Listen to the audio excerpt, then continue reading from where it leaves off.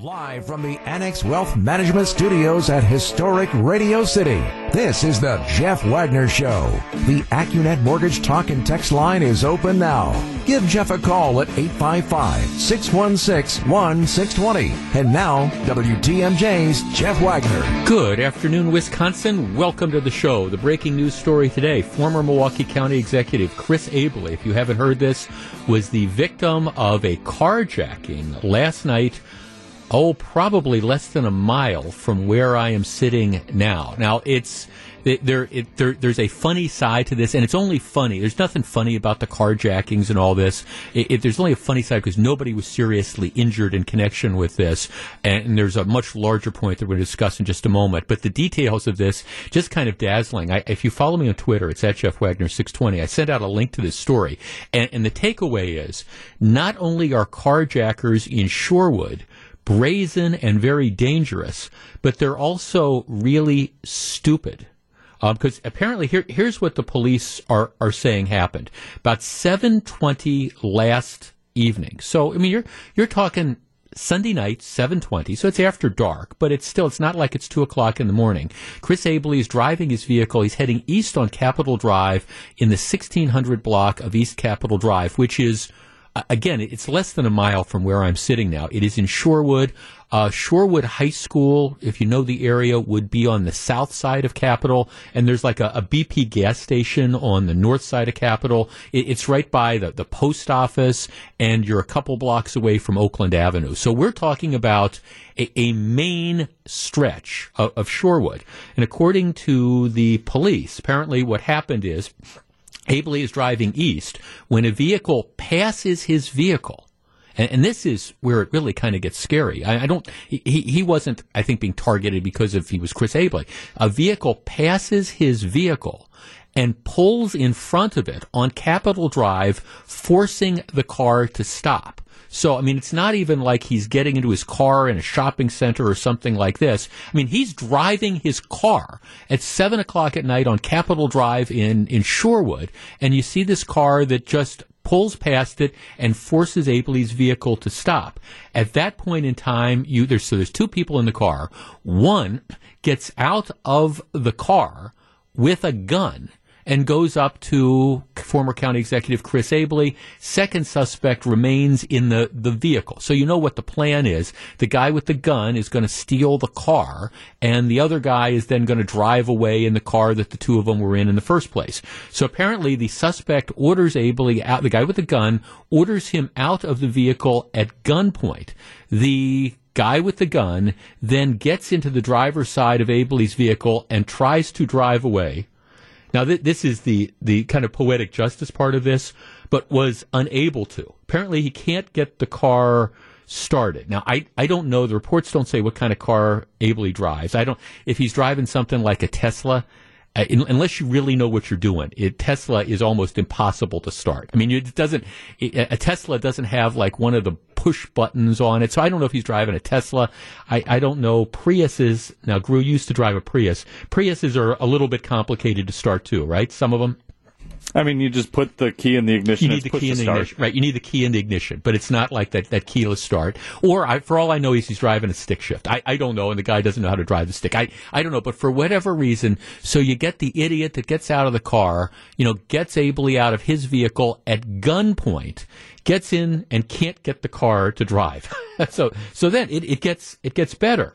At this point in time, the moron carjacker who can't get the car going apparently gets out of the car, says to Abele, blank you, although he doesn't say blank, and blank your car, and then fires 2 rounds at the unoccupied vehicle, striking the vehicle once. So the idiot carjacker is upset that he can't drive away, doesn't know how to either start the car or put it in gear or whatever, so he ends up shoots at the vehicle twice, shooting the car once, apparently then steals former county executive Abele's wallet, drives away. Again, the good news is Abele was not injured. I'm sure he's traumatized. I mean, there's nothing funny about this. He's traumatized. The two suspects then fled west on East Capitol Drive. Okay, so they're looking for them. The guy with the gun is described as a young black male, under the age of 20. So I sent out a link to this story on Twitter. If you follow me, it's at Jeff Wagner 620. Not only are carjackers in Shorewood brazen and very dangerous, they're also really stupid. If you're going to do something that will send you to prison, shouldn't you at least know how to drive the car you're trying to steal? And of course, we're very lucky that nobody was hurt in connection with this. But there is, I guess, a larger point to this. And forget the fact that the victim in this case was the former county executive of Milwaukee County. This could have been you. It could have been your spouse. It could have been me. It could have been my spouse. It could have been any of us. You have a situation where, again, this is not, I don't think of Capitol Drive in Shorewood at 7 o'clock on a Sunday evening as being, an especially dangerous part of the metropolitan area. I mean, Shorewood, nice community. Again, the standing joke used to be once UWM professors get tenure, they all move to Shorewood. Very, very liberal enclave, just to the north of the city of Milwaukee, but a thriving business community on Oakland Avenue. They've really done a great job of development there. And here you have a situation where just simply driving your car down the street across from the high school at 7 o'clock or 7:20 on a Sunday night, you are not safe. And that's just the reality of this. You are not safe.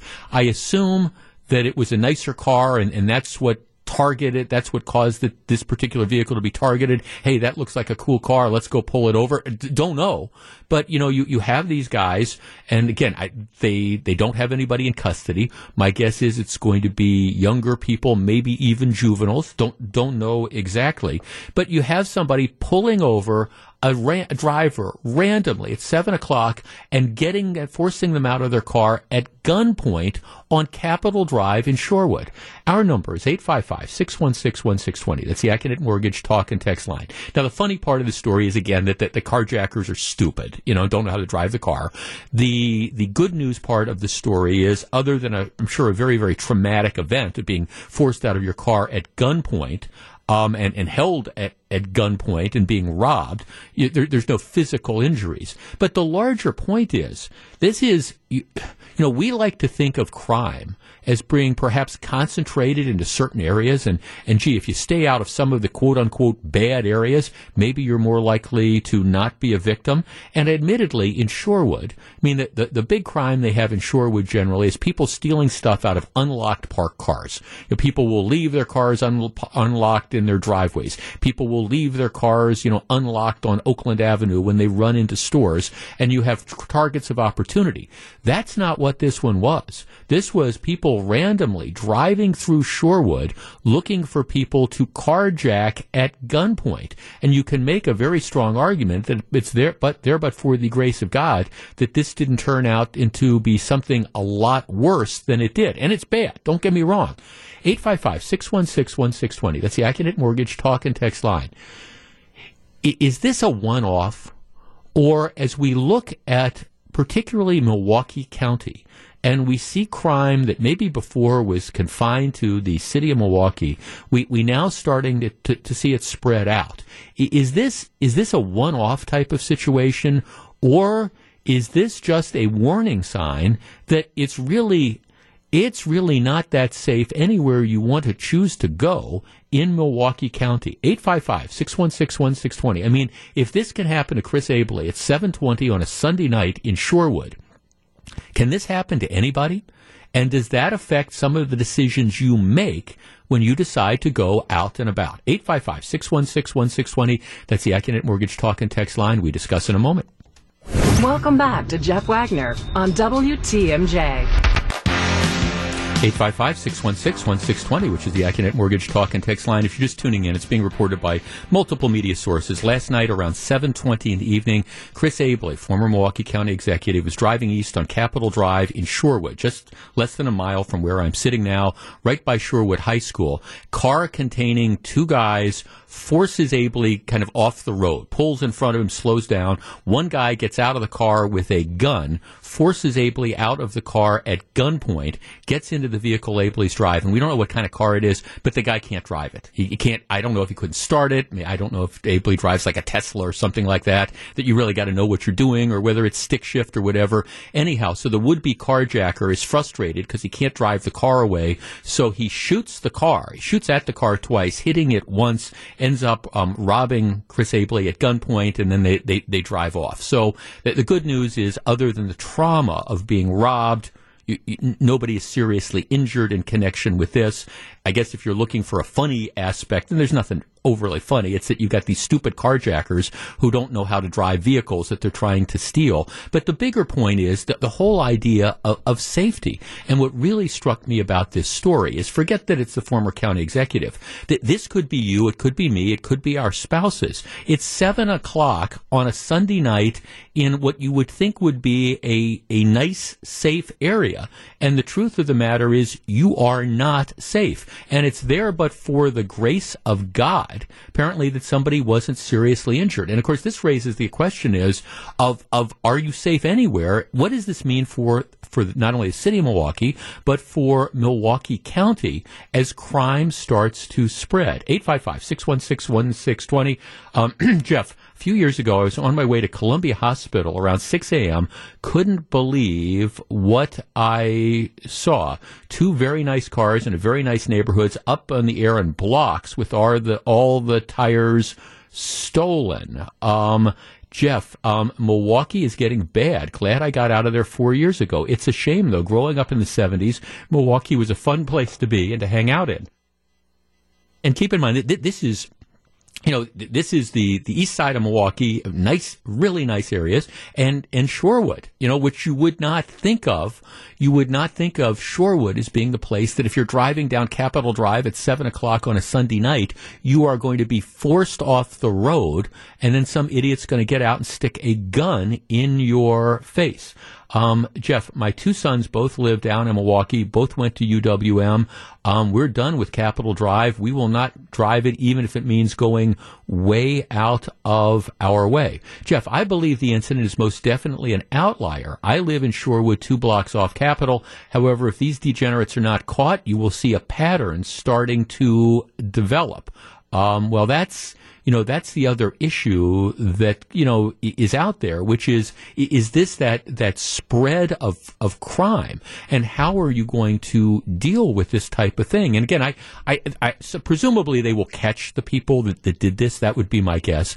Maybe it's going to turn out to be juveniles. Like I say, the description is somebody 20 or younger, which could be somebody that's 15 for all we know, in this situation. But I mean, here's the bottom line. We typically do not take this kind of conduct seriously. So the question becomes, if and when they catch these people, if they don't send them to prison for 5 or 10 years, are you essentially green lighting the idea of, hey, drive up and down, go to Shorewood, go to Whitefish Bay, go to Bayside, whatever. Don't worry, if you get caught doing this, nothing bad is going to happen to you. 855-616-1620. Dennis in Milwaukee. Dennis, good afternoon. Good afternoon, Jeff. Jeff, ironically, I was in that neighborhood Friday afternoon to go to a funeral home, Furyk Funeral Home, which is just down the street. Sure. I go there periodically. I've never felt unsafe. I lived in the city of Milwaukee for 50 years, and God willing, I've never been the victim of crime. So I got to believe this is an outlier. Something that could happen anywhere. What was it? Last month we heard of this road rage situation where somebody pulled out a gun and shot somebody in Cedarburg. I mean, it's unfortunate. And on the freeway, yeah. Yeah, I agree with you. There should be swift punishment on this, but I got to believe this is more of an outlier. Well, I mean, you would hope so. I mean, that's why. I mean, look, there's 2 reasons to me that this story is newsworthy. First of all, of course, who the victim is, but secondly, the location of this. Because again, like I say, you don't think of Oakland and Capitol, which is essentially what this was. Oakland and Capitol, you don't think of this as the spot where if you're driving down that street or you're within 2 blocks of that intersection, you're going to be run off the road and have some idiot get out and stick a gun in your face and take your car at 7 o'clock in the morning. At 7 o'clock in the evening. You don't think that that's going to happen at 2 o'clock in the morning, 2 a.m., much less at 7 o'clock at night. And yet it did. It's the brazenness of this. And you want to hope that it's an outlier type of situation, because the bottom line is if you can't feel like you're safe on Capitol and Oakland at 7:20 on a Sunday evening, well, you're not going to be safe anywhere in Shorewood. And again, Shorewood's one of these places. Matter of fact, I spent 30 minutes this morning reviewing some report, a draft of a report that they're going to have coming out in a couple weeks, talking about how they want to revamp the police department. My response would be, okay, maybe this is an indicator that what you need is more police officers on the street. Jeff, it was only a couple months ago that you were completely perplexed by citizens running out and buying firearms and ammunition. Now, does this make a little more sense? Well, I was arguing in the pandemic to the fact that, okay, we're dealing with COVID-19. Do you need to run out? Does everybody need to buy a gun because you're afraid civilian authorities are going to break down? But I do understand at this point. I mean, if it's a situation where you can't be out on the road at 7 o'clock at night, and I admit this kind of it hits home when I grew up in Glendale. I did not grow up that far from here, from that area. And from time to time, there's all those different bars and restaurants within, a half a mile of this location. If the word is going to get out now that this is where you're going to have, my guess is, young criminals from probably the city of Milwaukee who are going to say, okay, well, let's spread out because there's less chance that we're going to get caught and more chance that we're going to get away with it, and maybe less chance that somebody in the People's Republic of Shorewood is going to have a concealed carry firearm on their person, all those different types of things. But this is a big deal. Jeff, I've lived in Shorewood for over 40 years, and it has changed dramatically. About a month ago, in the back alley of Wilson Drive, which is north of Capitol, 3 blocks along the Parkway, a gentleman was armed, robbed, and pistol whipped in the alley. I do think there's no question that you have, crime spreading. Jeff, this is in the same category as the Mayfair shooting. What can be done? What can those who follow the law do?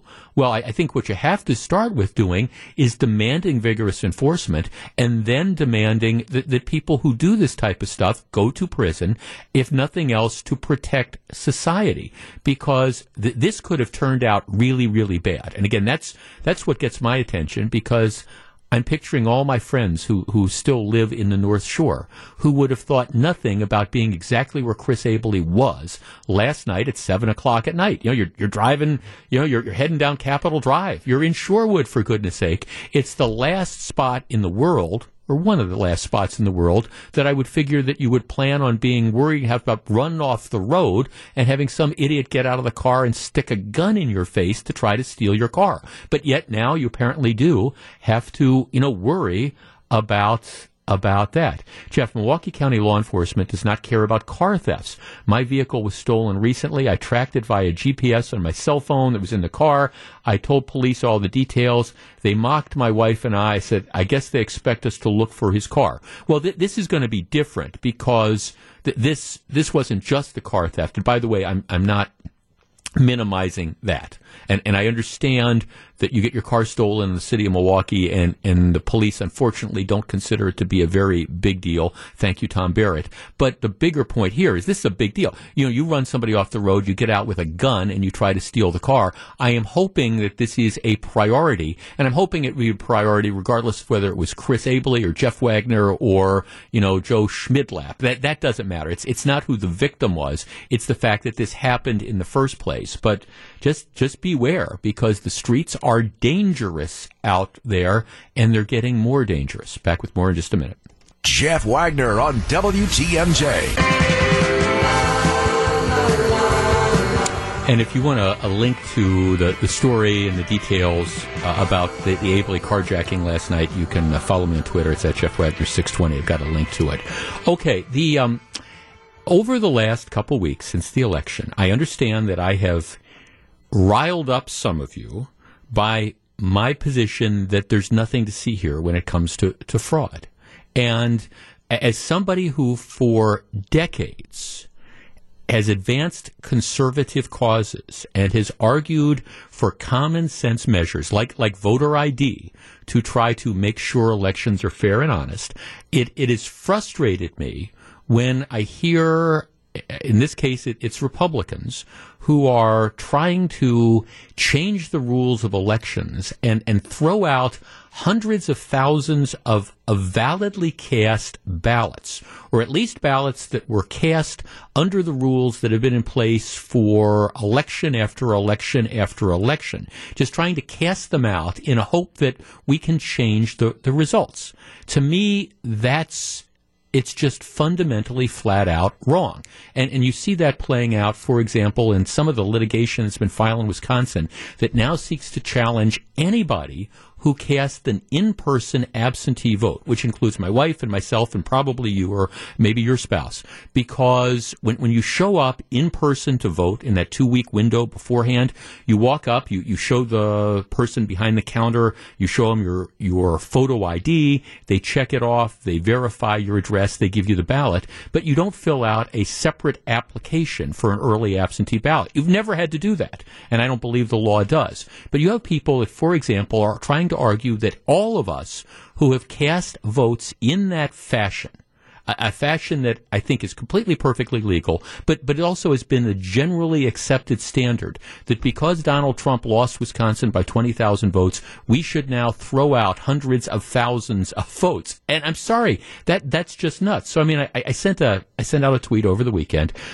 Just please make it stop. President Trump is now seeking to have hundreds of thousands of validly cast Wisconsin ballots, including early in-person absentee ones like mine, tossed out. And then I wrote, and no, thinking this is nuts doesn't make you a rhino, Republican in name only. It only makes you sane.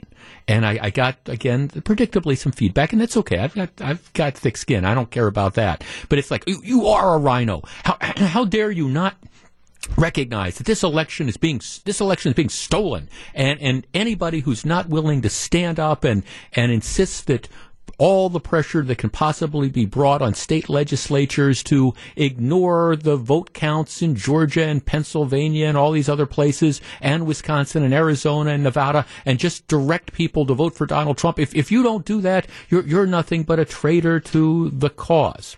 So then I had when I came into work today, there were 2 letters sitting on my desk today. And I want to share both of the letters. One is signed, and it's kind of typewritten, and it was, in an envelope that you open up. And here's what it says. Dear Jeff, thank you for being the voice of logic, consistency, and integrity throughout the campaign and the election's aftermath. My husband and I are 2 of the suburban Republicans who voted down ballot for party, but not for Mr. Trump. We felt his behavior since Election Day vindicates our well-thought-out decision. Mr. Trump has questioned the validity of elections in 2016, 2018, and now 2020. We fervently believe that peaceful transition of power is the keystone of democracy. For elected officials to deny the validity of elections with no proof is dangerous behavior. We further believe we must hold all elected officials to the same standards, not make exceptions for the members of our team. We disagreed with the members of the Wisconsin legislature who hid in Illinois rather than admit defeat. And we now disagree with Republicans who are silent in the face of the president's campaign. It is obvious to us that Mr. Trump has been telegraphing his post-presidency plan for months. He will hold mass rallies claiming his reelection was stolen by crooked Democrats. He puts his need for adulation above the nation's need. God bless President Bush, Jeb Bush, Mitt Romney, Larry Hogan, Fred Upton, John Kasich, and other Republicans who come forward to combat this breach with reality. I'm sending this through the mail in the hope that the extra effort involved conveys the depth of our appreciation for the job you do in talk radio. Sincerely, and then it's signed by, her name is Kay Ellen. So thank you. All right, so that's one letter I got. Now, I have another letter. I have it in my hand here. I'm holding it up and displaying it to my producer through the window. It is on a green letter, legal-sized envelope. Now, there's nothing in the envelope, but it is addressed to me. And on the outside of the envelope, in the left-hand side, written in Sharpie, it says, 2020 presidential election was a fraud. Audit all mail-in votes. In God we trust. And then it's from somebody who identifies themselves on the outside of the envelope as a longtime listener. So there you have the two letters. You've got the one, thanks, Jeff. We just because our team lost the presidential election doesn't mean that, we buy into all this other stuff. And then the flip side of it is the election was a fraud. Audit all these votes. Get with it. And that's kind of where we are. Well, anyhow, there's a story in the New York Times yesterday, and it says, most Republicans say they doubt the election, but how many really mean it?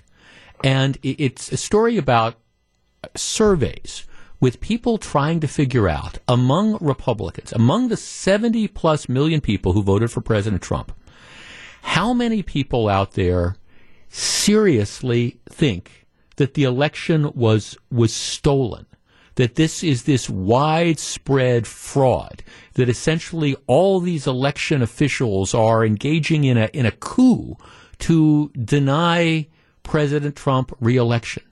I mean, how many people really seriously think that versus people who voted for President Trump, who are undoubtedly disappointed? Whenever your candidate loses, you're always disappointed that your candidate lost. You prefer that the candidate you voted for won.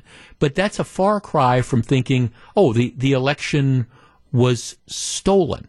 I was very disappointed in 2018 when Scott Walker lost the election to Tony Evers by however many thousand votes he lost. He lost by. But I was disappointed. But that doesn't mean that I thought that the Democrats or Tony Evers did something to steal the election. It means I think Democrats in 2018 were more vote motivated, particularly in Wisconsin and Milwaukee, in Madison and Milwaukee, to turn out, did a better job of getting their voters out. Maybe there was some Walker fatigue. I mean, I understand. I was very disappointed. I continue to be disappointed that Walker lost. But that's different than thinking the election was stolen from him. So let us have an honest conversation.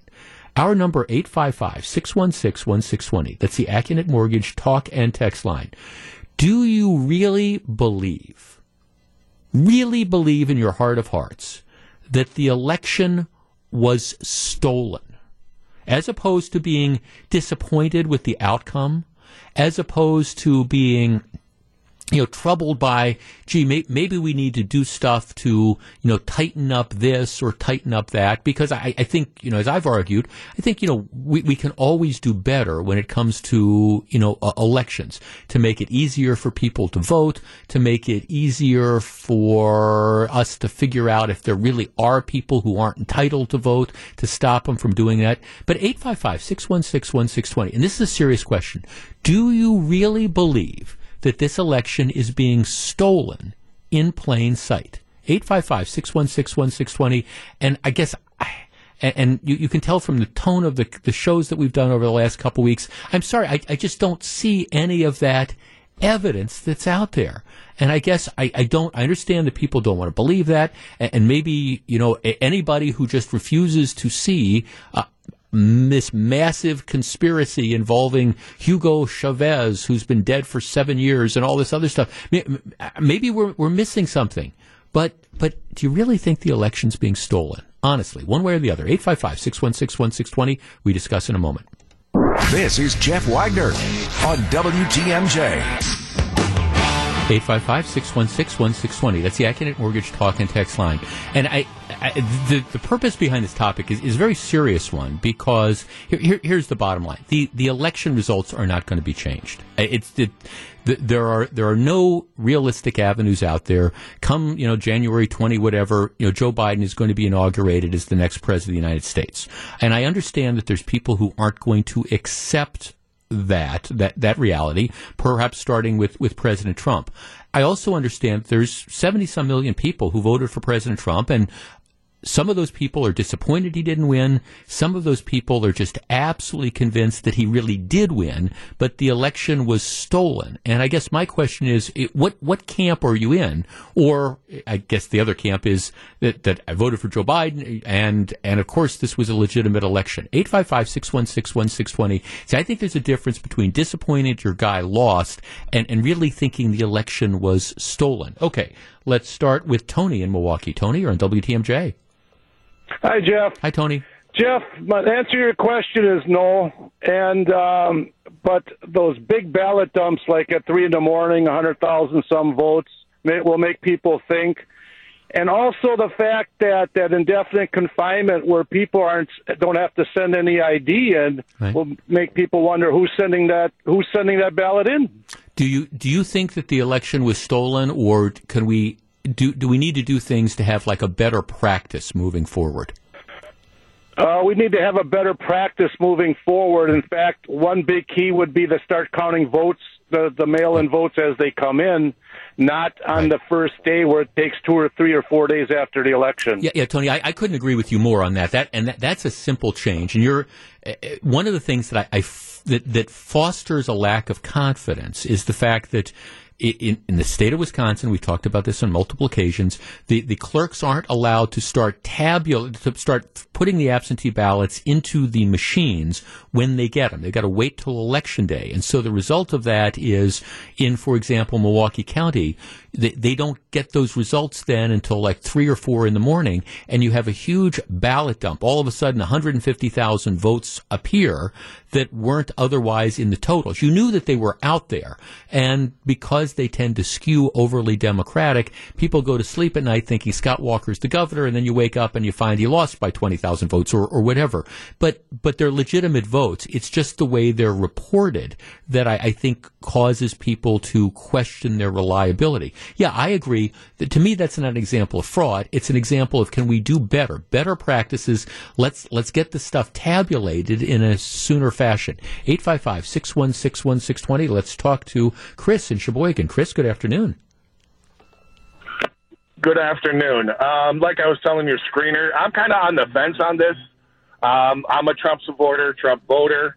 I don't necessarily agree with Trump, kind of like you, with a lot of his shenanigans and tweets. And just I love that word shenanigans, by the way. I love the word shenanigans. I just love it. Okay. It fits. Truly, right. It does. Right. But my wife takes a much harder line. I'm of the let's take it on the chin. Let's do what's best for America.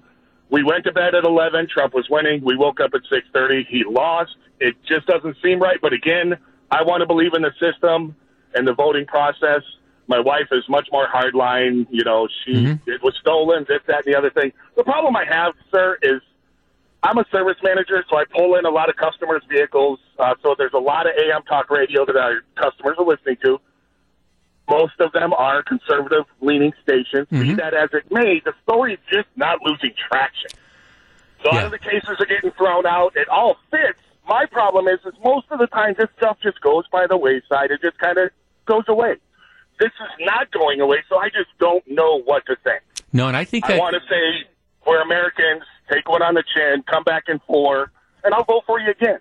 Right. Well, Chris, I understand, and part of part of the problem is there are people out there who don't want to accept that their guy lost. In this case, President Trump. But I mean, I understand there are people. And look, I was around. I've been doing this for full or part time in this market for more than 25 years. So I mean, I've seen these various things happen, and I understand that there were people on the other side who never viewed Donald Trump as being a quote unquote legitimate president. And so now some of this is kind of like turnabout is fair play. To me, I thought a lot of the stuff that was thrown up against President Trump in the beginning was very, very unfair and wrong. And I guess I now see that other side of it as well. I understand that there's people who are upset by this, who don't think President Trump ever got a fair shake, and who are trying to kind of like grasp at straws. But it's maybe this is just going back to my old days as a federal prosecutor. When somebody comes and says there was this crime, All right, what you have to do is you have to say, okay, show me the good. Show me the evidence that's here. And then I hear, well, we think that maybe these Dominion voting machines actually took millions of votes that people cast for Donald Trump and converted them over to votes for Biden. And then you say, okay, well, they did a hand count in Georgia, and the hand count essentially came back with the same numbers, the paper ballots. Well, then it just kind of moves on to something else. It's kind of like, whack-a-mole when it comes to this idea of widespread voter fraud, which isn't to say that you can't have better practices. In Wisconsin, there were like 19,000 people who claimed to be indefinitely confined because of coronavirus, so that they avoided the photo ID thing. Well, okay, I think it's a fair thing. That's a provision that's really in there to allow people in nursing homes and stuff like that to make it easier for them to vote. If there was some abuse of that, I'm fine with looking at this and raising the question about, okay, do we need to tighten these rules? But that's far different than saying, all right, we had all these people who otherwise would not have been allowed to vote, who didn't exist, that these were fake votes out there.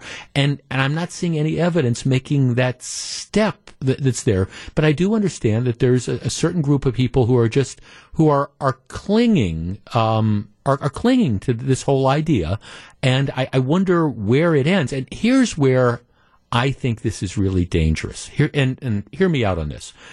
If you legitimately start to believe that elections in this country are not legitimate, well, then what ends up happening is, first of all, you punch out. I mean, and that's one of the big worries that Republicans have in Georgia right now. These two seats in the Senate runoffs in Georgia are extremely important, because if you want to have divided government and some checks and balances on the more liberal impulses, if you're a conservative of Joe Biden, you need to have Republicans win one or two, both of these seats, and they should. But the problem is, if you're out there telling people, in this case, Trump supporters, well, the election's fixed anyways. It doesn't matter if you vote or not because the election's going to be fixed. Well, that gives people an excuse to stay home, and that's not a good thing. We want to encourage people to participate, and I guess rather than simply telling people, "Oh, your guy lost because it was stolen," I think the better message for parties, whether it's a Democrat or Republican, the better message is, hey, the other side did a better job of turning out their voters in this state or that state or whatever, and what you need to do is you need to learn from it, get smarter, get madder, whatever, get out and vote yourself, not, give people an excuse to sit home because, well, the results are faked anyhow. Just saying. Back with more in just a couple minutes. This is Jeff Wagner. Live from the Annex Wealth Management Studios at historic Radio City, this is the Jeff Wagner Show. And now, WTMJ's Jeff Wagner. One final thought on the importance of elections and why I think it is dangerous for people to just decide, I'm not going to participate because the elections are stolen. What difference does it make if I vote or not? Because, well, there's this, I don't know, this huge, vast conspiracy involving Russia and China and dead Venezuelan leaders that steal elections. Again, one name, just one thought to keep in your mind before you decide that you're just going to punch out. I'm not going to participate at all because it doesn't matter. That name, Marionette Miller Meeks. Who is Marionette Miller Meeks? My producer grew looking at me like blankly. You don't know who that is. Okay, well, fair enough, because a lot of people don't. Marionette Miller Meeks is going to be one of the newest Republican members of Congress. She won a seat. It was an open seat that had been held by a Democrat out of Iowa, and it was the closest election in the country this year for Congress. I think today they're going to end up certifying the results. They just got done with a lengthy recount. She won by 6 votes. She won by 6 votes. Now, this is a district that hundreds of thousands of votes cast. And at the end of the day, She won by a total of 6 votes to pick up that seat. Now, it was another one of these situations where she was ahead on election night, and then they had to start opening up all the absentee ballots that started coming in, and her lead, which was always small, started shrinking and shrinking and shrinking. But at the end of the day, it appears that she won by 6 votes. Now, the reason I bring this up again is if all we have is a dozen people, for example, who just decide that, we're done. We don't think elections matter. We think it's all crooked, et cetera, so we're going to sit this out. And if you had a dozen people who had that attitude as opposed to going out and voting for this lady, she doesn't win election. It is that close. And that's why I think it's for democracy, for candidates, it's just very dangerous for people to encourage other people to just sit it out because, it's all crooked, it's all fraud, et cetera, because in cases, especially close races, your vote does count. Now, all the elections aren't going to be 6 votes. I mean, I understand that, but if you live in Wisconsin, especially on a statewide level, chances are it's going to be a close race.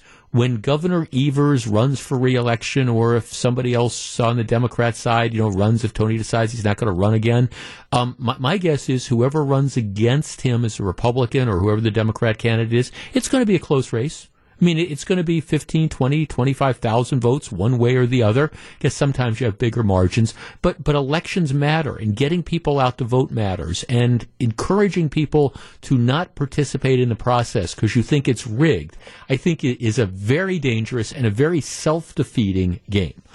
All right. 3.5 weeks. You know what happens in 3.5 weeks? It's Christmas. Now, I mean, okay, tomorrow is December 1st. So, 3 weeks and 3 days? That takes you up to like the 25th. What's Christmas on a Friday, I think, this year? So Christmas is coming up very, very quickly. And if it seems like we just got done with Thanksgiving, well, it's because we just did finish with Thanksgiving. And this was, in some respects, it was a Thanksgiving unlike any other because, we're in the middle of the pandemic. By the way, Merriam-Webster, pandemic was the word of the year this year. It beat out Mamba, Kraken, and defund to become the word of the year. I think that's a good choice. Pandemic certainly is the word of the year. But this Thanksgiving was unlike others because we were in the middle of a pandemic.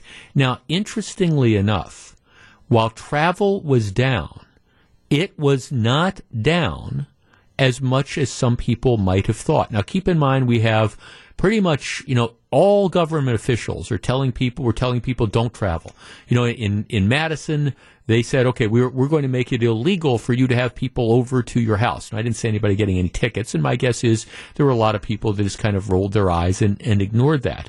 But, all the public health advice that was being given out essentially said, do not travel. And the truth is, lots of people did. I'm looking at a story in the Wall Street Journal from today. Almost 50 million people were expected to have made a trip during the Thanksgiving holiday. That's according to AAA. The number of travelers from November 25th through November 29th was down more than 10%, but that's from a record set last year, again, according to AAA, which includes flights and road trips of more than 50 miles. The TSA said its workers screened more than 964,000 people on Saturday. That was down about 30% from a year earlier, and more than 1 million on Wednesday, the busiest flying day. They expect screenings yesterday to be even higher. So the point is that while travel was down, it wasn't down dramatically. In other words, despite all this advice, don't travel, don't go out, don't go visit people, Americans, I don't want to say ignored it, because that's not true, because a lot of people, did follow the advice. But at the same time, tens of millions of Americans decided we're traveling on Thanksgiving. We're going to go see our loved ones, and we're going to get in cars, and we're going to drive there, and we're going to get on planes, and we're going to fly there. All right. there will undoubtedly, I think, be a spike over the course of the next week or so when it comes to COVID numbers. And my guess is some of that is going to be due to the number of people who decided to travel on Thanksgiving. I want to talk about what's going to happen in 3.5 weeks. 855-616-1620. That is the AccuNet Mortgage talk and text line.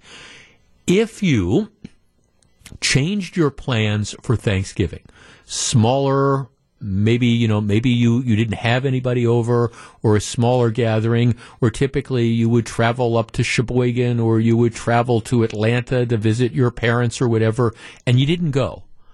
3.5 weeks from now, is it going to be the same at Christmas, or do you think more people will be saying, to heck with it, we're ready to go, we're going to have a more normal Christmas? 855-616-1620. That's the AccuNet Mortgage talk and text line.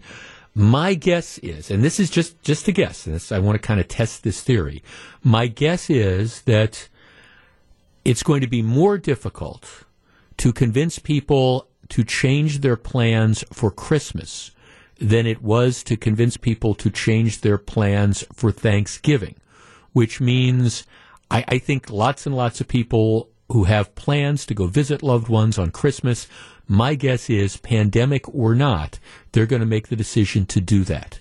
All right, less travel for Christmas than Thanksgiving, more travel. How is it going to play out? 855-616-1620. We discuss in a moment. Welcome back to Jeff Wagner on WTMJ. 855-616-1620, which is the AccuNet Mortgage talk and text line. The calendar is running. Christmas is, 3.5 weeks from tomorrow. Tomorrow is December 1st. So a lot of families are going to be making the same set of decisions that they just made over the course of the last couple of days, which is, do you travel? Do you dramatically change your plans? How are you going to be handling these things? Despite warnings from elected officials and the CDC, lots and lots of traveling occurred. The story, travel over the last couple of days, by far the busiest since the pandemic began. They estimate that travel between the 25th and 29th was down about 10%, but that's down 10% from a record the year before. So undoubtedly some people changed their plans, but lots of people didn't. How is Christmas going to play out? Jeff, we will know the answer in 5 to 10 days if hospitalizations are up even more and folks are too sick to travel. Well, I mean, my guess is it's a guess, but my guess is that given all the number of people that did travel, you are going to see the numbers. I don't know about hospitalization numbers, but you're going to see numbers go up. Is that going to change how we handle for Christmas? Jeff, I think it's going to be difficult to get people to stay home, but people can send presents to help soften the blows of not going somewhere, unlike Thanksgiving. Jeff, we made the decision yesterday that we are canceling the family get-together that we host, and we're also not attending the one that we typically go to. It's very difficult, but we want our loved ones around for a long time. We do not want to risk anyone's health. Jeff, I got all my family over for Thanksgiving on Saturday. Me and my wife went to the Dells, to the water parks to stay overnight. I guarantee you at Christmas, you're going to see more people traveling and getting together. I do think that is probably the case. Now, my wife and I have been kind of debating how we're going to handle this, and I think the tentative plan is we're going to kind of stretch Christmas out a little bit more instead of, so maybe we would have big gathering on Christmas Day and on Christmas Eve.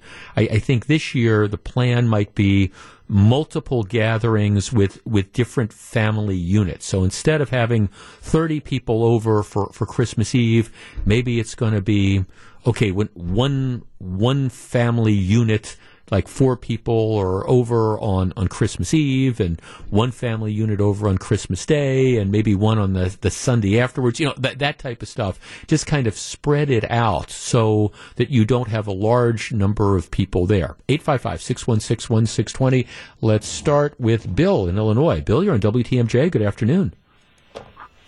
Thank you very much for taking my call. Thanks for calling. Yes, I do believe there will be more people traveling at Christmas time, some of this has to do with the fact that there's a certain amount of confidence that's come out about the vaccine being out, but will it be out by then? But certainly, I mean, all you had to do was mention the vaccine and the stock market went crazy. Yep. And I feel that I feel people are going to be traveling more, and the other thing is I think they'll probably be gathering more on a local level with other people probably not traveling, and that's going to be a problem as well. Well, I mean, thanks. I mean, again, it's one of the things where you try to kind of balance this out and avoiding the large groups. The other thing that's happening is that, you know, more and more people, and it's not a good thing, but more and more people have gotten it and they've recovered it from it. And then they tell you once you've had it, you've recovered from it, you've got immunity that lasts at least 90 days. And I think a lot of people think it's going to be a lot longer than that. So you have at least some people who've come through this and haven't had bad consequences. And nobody wants to get it. But, you know, the more people that get it and recover, those are people that aren't going to be getting it again, or aren't going to be spreading it. But I do think it's going to be tougher to keep people locked down moving forward. And I admit, I was a little bit surprised to see the number of travelers that there apparently were out there. I mean, lots and lots of people were choosing to do it. 855-616-1620, that's the AccuNet Mortgage talk and text line. The question becomes, how are people going to do it? And again, I do agree also that the vaccine makes a big, big difference. I mean, the breaking news today is you have now a second pharmaceutical company that's going to the FDA and asking for, you know, approval to now start distributing the vaccine. And it is possible that maybe in the next couple weeks, you will start to see that vaccine become available at least to some of the highest risk groups. And look, let's be honest. I mean, that's the way out of this pandemic.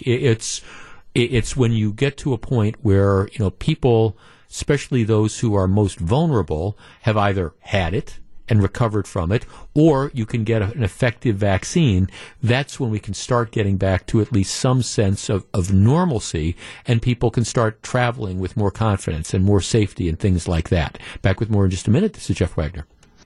Welcome back to Jeff Wagner on WTMJ. Hey, do you remember your favorite gift as a child? Maybe it was a hula hoop. That's really going back. A hula hoop, or a book, or a new record. Some families aren't so fortunate, however. That's where you come in. Capco's Kids to Kids Toy Drive is celebrating its 15th year, and as you might expect, this year the need is greater than ever. Please join us this Friday, December 4th, for a day-long radiothon as we raise money to make sure every child has a memorable Christmas. All proceeds benefit Capco's Kids to Kids Christmas Wonderland. For more information, go to WTMJ.com. Plan right now, Gru, is that I'm going to be on the road. That is the plan right now, is that I will be leaving Radio City and I'll be up in our big talking box from the Capco Winter Wonderland. So looking forward to that. This is, again, it's a different year than before. Remember, in past years, we would do part of the toy drive where we'd be broadcasting live from remote locations, and you'd stop over and you'd drop off toys. A little bit different this year, but the need is still there. Hey, just doubling back on something I just mentioned, The news is today that Moderna, which is a drug maker, they've announced that they're going to apply today to the FDA for permission to use their coronavirus vaccine for emergency use. If they get permission, the first injections may be given as early as December 21st. Their studies say that their vaccine is 94.1% effective, and that its study of 30,000 people met the necessary criteria. That's in line with their earlier data. What they also found, and this is important too, is they found their vaccine was 100% effective at preventing severe disease from coronavirus. So in other words, it's 94% effective in stopping people from getting it, and it's 100% effective in stopping people who would, in that 5% who get it, from getting really sick. So that's a big deal. Now, the one thing that people need to know is that both for this vaccine and for the one from Pfizer, there you need 2 doses. So what has to happen is you have to receive both doses. I think it's like 30 days apart or something like that. So it's a process to get this out there. It's a process to get people vaccinated. But if you can start rolling this out in 3 weeks, that is really, really good news, and that is light at the end of the pandemic tunnel, and it's not a train coming the other way. Back for more. Here's WTMJ's Jeff Wagner.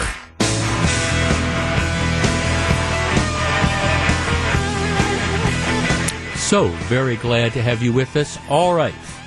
The day after Thanksgiving, Black Friday, traditionally the busiest shopping day, at least in-person shopping day of the year.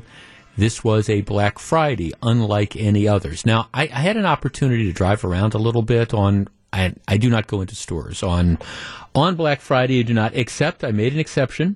Friday morning, my buddy Evan and I, we did hit a liquor store.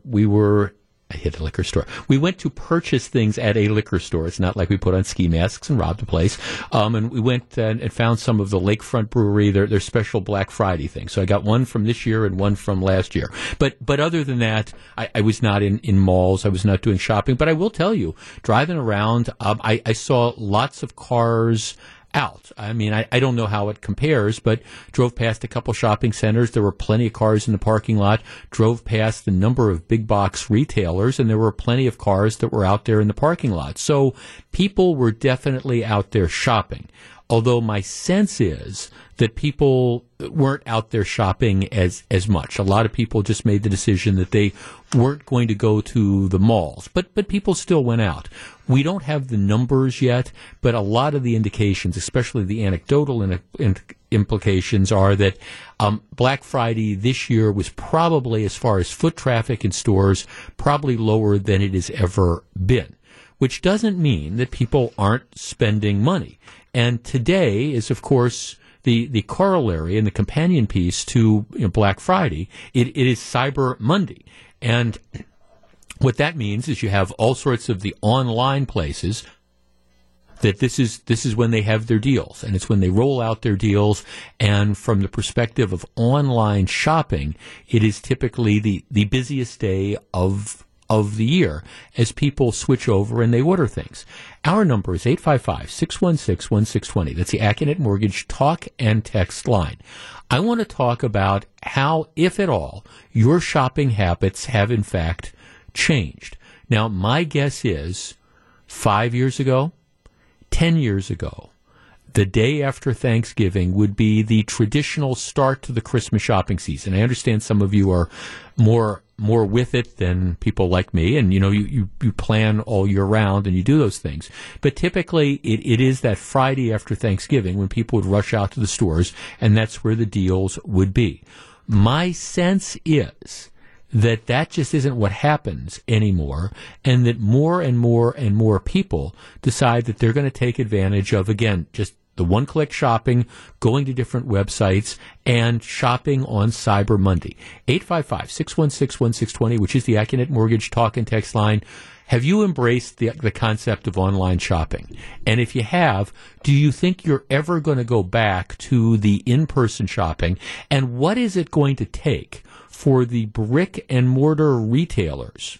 What's it going to take for them to get your business back? If at all, because I'm telling you, this is a really dicey time. I mean, between the government mandated shutdowns of so many businesses, particularly so many small businesses earlier this year, to the fact that people are still reluctant to go out, to the fact that we have government officials telling us, don't travel, don't congregate if you don't absolutely have to. It's a nightmare of a time for retailers, particularly small retailers, but even some large retailers. And then now you add on the convenience of the, cyber shopping. So it's Cyber Monday. Are you doing shopping over the internet? And what is it going to take you to go back to shopping in person, if at all? 855-616-1620. That's the Acunet Mortgage talk and text line. Candidly, I think a lot of brick and mortar retailers think it's going to be a tough year for them. And I think the landscape and I'm not hoping for this, I'm just commenting on it, I think the landscape's going to look materially different a year from now when you look at all these different businesses that candidly weren't able to figure out a way to get through this. 855-616-1620, that's the Accunet Mortgage Talk and Text line. We discuss in a moment. You're listening to Jeff Wagner on WTMJ.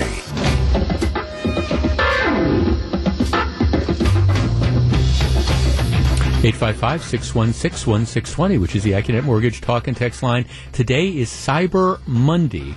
What's this going to mean moving forward? Are we ever going to go back to like the Black Fridays where people are going out and are spending money at the local businesses and stores? Jeff, I ordered my groceries for the first time last night on Amazon. They were at my door 6:30 this morning as I requested.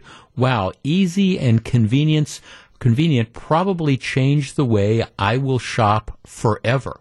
855-616-1620. Brad in Illinois. Brad, good afternoon. Good afternoon. I agree with what you just read. I would not have thought in the past of ordering anything online necessarily, but being forced into it, that I can't imagine going back into a store and fighting the traffic. And this is just so much easier. Truly, customer friendly, and well, I think for the stores that aren't planning and going that direction, they probably are making a mistake. No, thanks for calling, Brad. I think you're absolutely right. It's the convenience factor. Now, I've said this before, and my wife kind of rolls her eyes at this, but I'm always ordering books. I've always got 2 or 3 books going at a time, and I think she'd like me to read all the books that I have. But there's always new books that are out there, and I always say, honey, it's a good thing that that I'm reading these different things and all. But I will. So I'll pick up the Saturday Wall Street Journal. It's got a review of books in it, or the Sunday New York Times review of books, and I'll see that there's this book that's out that, this seems like it's a really interesting book. And if I want it, well, there's a couple of things you can do. I can get in the car. I can drive to one of the local bookstores that are within like 8 or 9 miles of where I live. I can go in. I can look to see if they have the book, and maybe they have it or maybe they don't. Or alternatively, I can pull out my laptop computer, go onto Amazon, put in the title of the book, hit a couple buttons, and, it's Amazon Prime, so it's like free delivery, and the book's at my door a day or 2 from now. And it's that convenience that I think has this incredible appeal that's out there. Also, the ability to shop selectively. He knows what he's getting, so I don't think this is I'm telling tales out of school. But one of my wife's grandchildren we said, what do you want for Christmas? And he wanted a computer monitor that you play games on. Okay, it was the monitor type of thing. So, all right, so you're able, again, I just go to Amazon and I put in that monitor, and not only do they show you that monitor, but they also show you a series of comparable monitors that are out there, and actually, I was able to order what I think is a better, for the same amount of money as the one he wanted, I was able to get what I think is a better monitor. I mean, you're able to compare that. Well, I'm not sure I even have the technical ability to have done that, but without the internet, the idea, this is the thing he wants, but now I can see on the computer screen, I can see that there's 4 or 5 similar sort of products, and you can sit and say, okay, well, what's the difference between the $200 one and the $150 one and the $100 one, and what are these different features? And you can kind of make that comparison. There's no way I would have been able to do that were it not for the internet. Now, I think the trick, of course, for retailers is going to, there's always going to be people who want to go in, who, first of all, either enjoy shopping. Now, that's not me, but there's people who enjoy shopping, but also people who want to find out how does something feel? Hey, if it's clothes shopping, what does it feel? Does this feel, is it cheap? Is it good? What does it feel like? Do I like the way this is going to feel? So there's always going to be some demand for that. But if retailers, whether you're small or large, if you don't and haven't developed some sort of internet component, I think you're really missing the boat, because I think that's going to be the future. There's always going to be people who want to go into the stores and want to see, gee, I really want to compare this watch to that watch, and I want to see those. Or I'm looking for, a necklace to give as a gift, and so I want to see what these necklaces look like side by side, or I want to see what the rings look like, and you want to see them in person. So there's always going to be that market for that, but there is going to be the people who don't want to go into the stores. And for the retailers, I think that's what the challenges are going to do. Jeff, with the stores offering the specials, we ended up buying for the entire week. Jeff, let's see. Comparison shopping online is a huge advantage. Also, immediately if it is in stock or if it is not. Jeff, brick and mortar stores need to team up with delivery service for online shopping options. I deliver for DoorDash, Walmart, Walgreens, Home Depot, Menards, Michaels, PetSmart, CVS, and others. I've delivered for through DoorDash. Those, of course, are the big boys, but mom and pop stores need to find their way into this online market as well to keep up. And yeah, I think that's the case.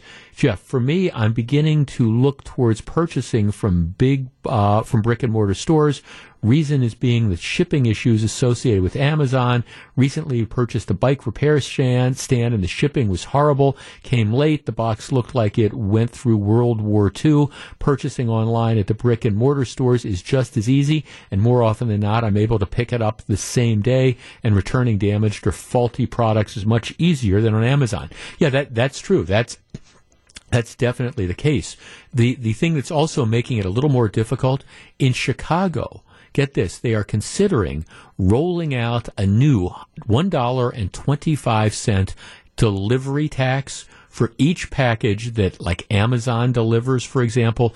They would tack on a city tax of $1.25 for every package that Amazon delivers that you, as the consumer, would have to pay. Now, that's very controversial right now in Chicago, but there's no question in my mind that you've got a lot of politicians that are trying to figure out ways that, okay, how can we, it's not just collecting the sales tax now from the purchases over the internet, but how can we get more money in our coffers? And that ground tax is one of the ones that's going there. Jeff, I'm pretty sure I'm not going to be going anywhere to shop. I'm going to be buying stuff from Amazon. Oh, Jeff, pretty soon there isn't going to be anywhere where you shop if you keep buying stuff from Amazon and online stuff. I understand, and that's the battle. On the one hand, you like to support local businesses. On the other hand, you also have to recognize that there is a convenience factor. Local jewelry stores, I'm there. Am I buying my wife a watch or a ring or a necklace or something, over the internet? No, that's not going to happen. But again, if it's a ubiquitous type of thing, if it's there's this book that's coming out on Thursday and you can order it online, or you can hope to remember and stop off on your way home at the bookstore, I'm sorry, that's kind of where the balancing comes in. Back with more in just a minute. And this is Jeff Wagner. Experience holiday joy and excitement from the comfort of your car at Capco's Kids to Kids Christmas Wonderland in Grafton, featuring millions of lights, 3 mesmerizing light tunnels, and a bustling Christmas village. All guests are encouraged to bring a new, unwrapped toy that will go to children in need in our community. This week, a toy donation gets you a buy one, get one ticket to a Milwaukee Admirals game. You could also win a $200 shopping spree to the Admirals team store. Find Capco's Christmas Wonderland at the corner of Cheyenne Avenue and Highway 60. Could not be easier. Get off I-43, go but about a mile and a half to the west, and you're right there. So find the Christmas Wonderland at the corner of Cheyenne Avenue and Highway 60 in Grafton. Happy holidays from WTMJ and Capco's Kids to Kids Christmas. I lump this next story into the category of like no good deed goes unpunished. Part of the thing in Milwaukee is that you have a number of buildings that really aren't historic. They're just old, and they're decrepit, and they desperately need to be renovated or replaced or whatever. But nevertheless, these buildings, they still have, I don't know, some people that might be in them. There might be some small stores, but it's clearly not the best purpose of these buildings. And unless somebody comes in and invests a ton of money in either remodeling them or more likely demolishing the buildings and then putting up something new, what you're going to have is you're going to have blight. So here's the deal. There's this development group, and part of it is run by Milwaukee Bucks guard Pat Connaughton. And what they've announced that they're going to do is there's a two-story building, 737 North Palmer Street in Milwaukee. And the group that the Bucks guard, Pat Connaughton, is part of, well, what they're going to do is that they've bought this building. And again, it's an older building. It dates back, I think, to like 1917 or something like that. But it's not in very, very good shape. And so what they're going to do is they're going to come in and they're going to demolish the building. They're going to take it down. And then what they're going to do is they're going to build a 4-story building with up to 12 units at that site. Okay? And so the idea is they're going to dramatically increase the value of the property. Okay? So this is a good thing, right? Well, in the category of no good deed goes unpunished, story in the local newspaper a couple days ago that essentially is criticizing this group because what happens is when they come in, they're going to tear down this building, which means the handful of businesses that are in kind of the aging, outmoded, decrepit building, they're going to have to move. So, I mean, here's the story that says that their plans appear to meet the site's zoning requirements, according to the city Department of City Development.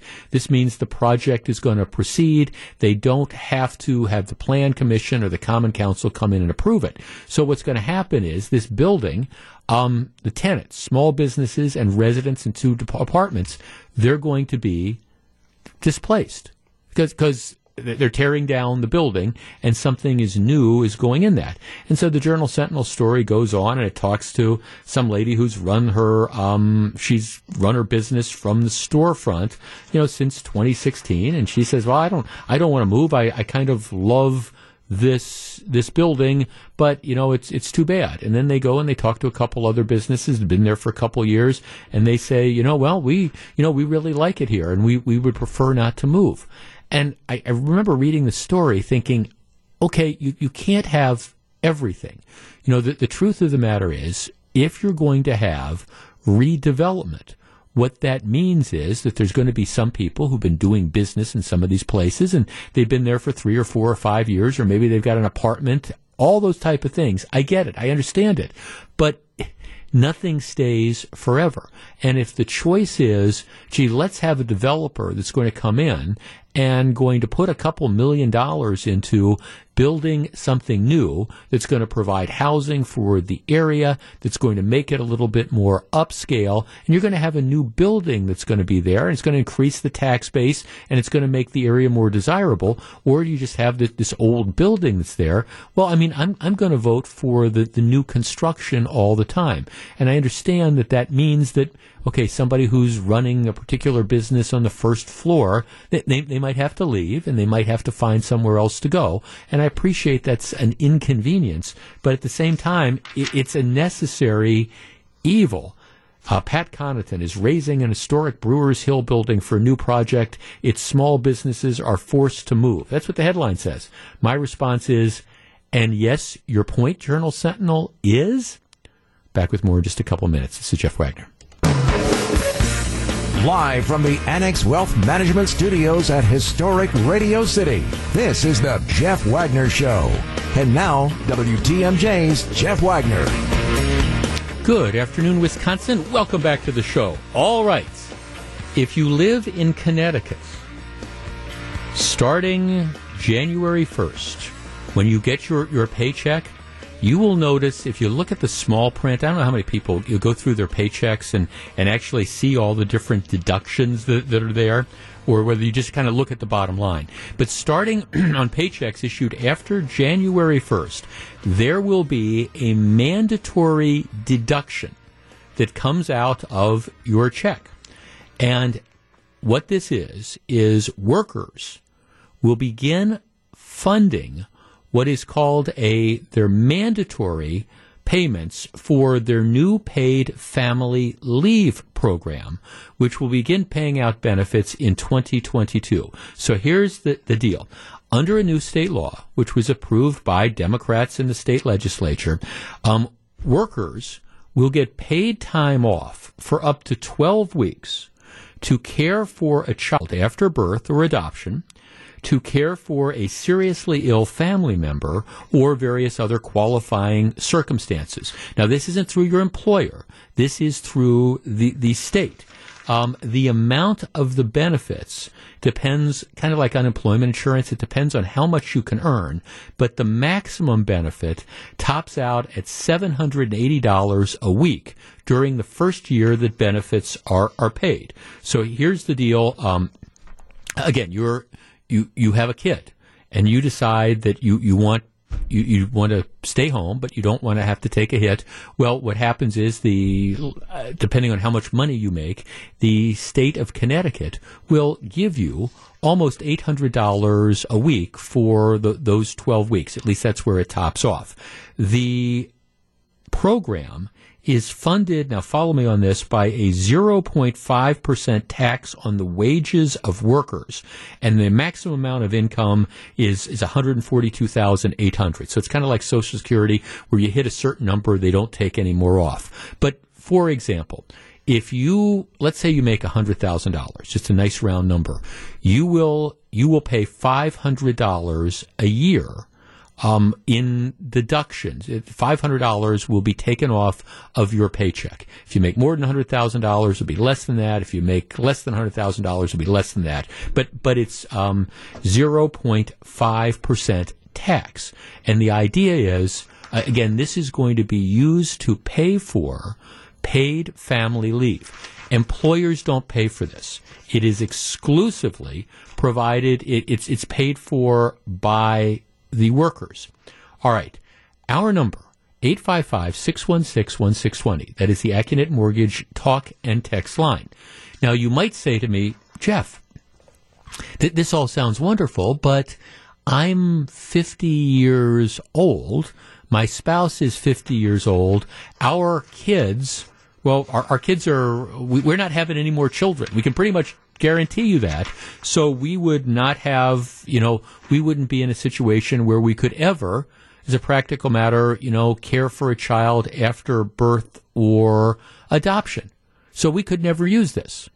And the answer would be, yeah, you're right. You could not use this.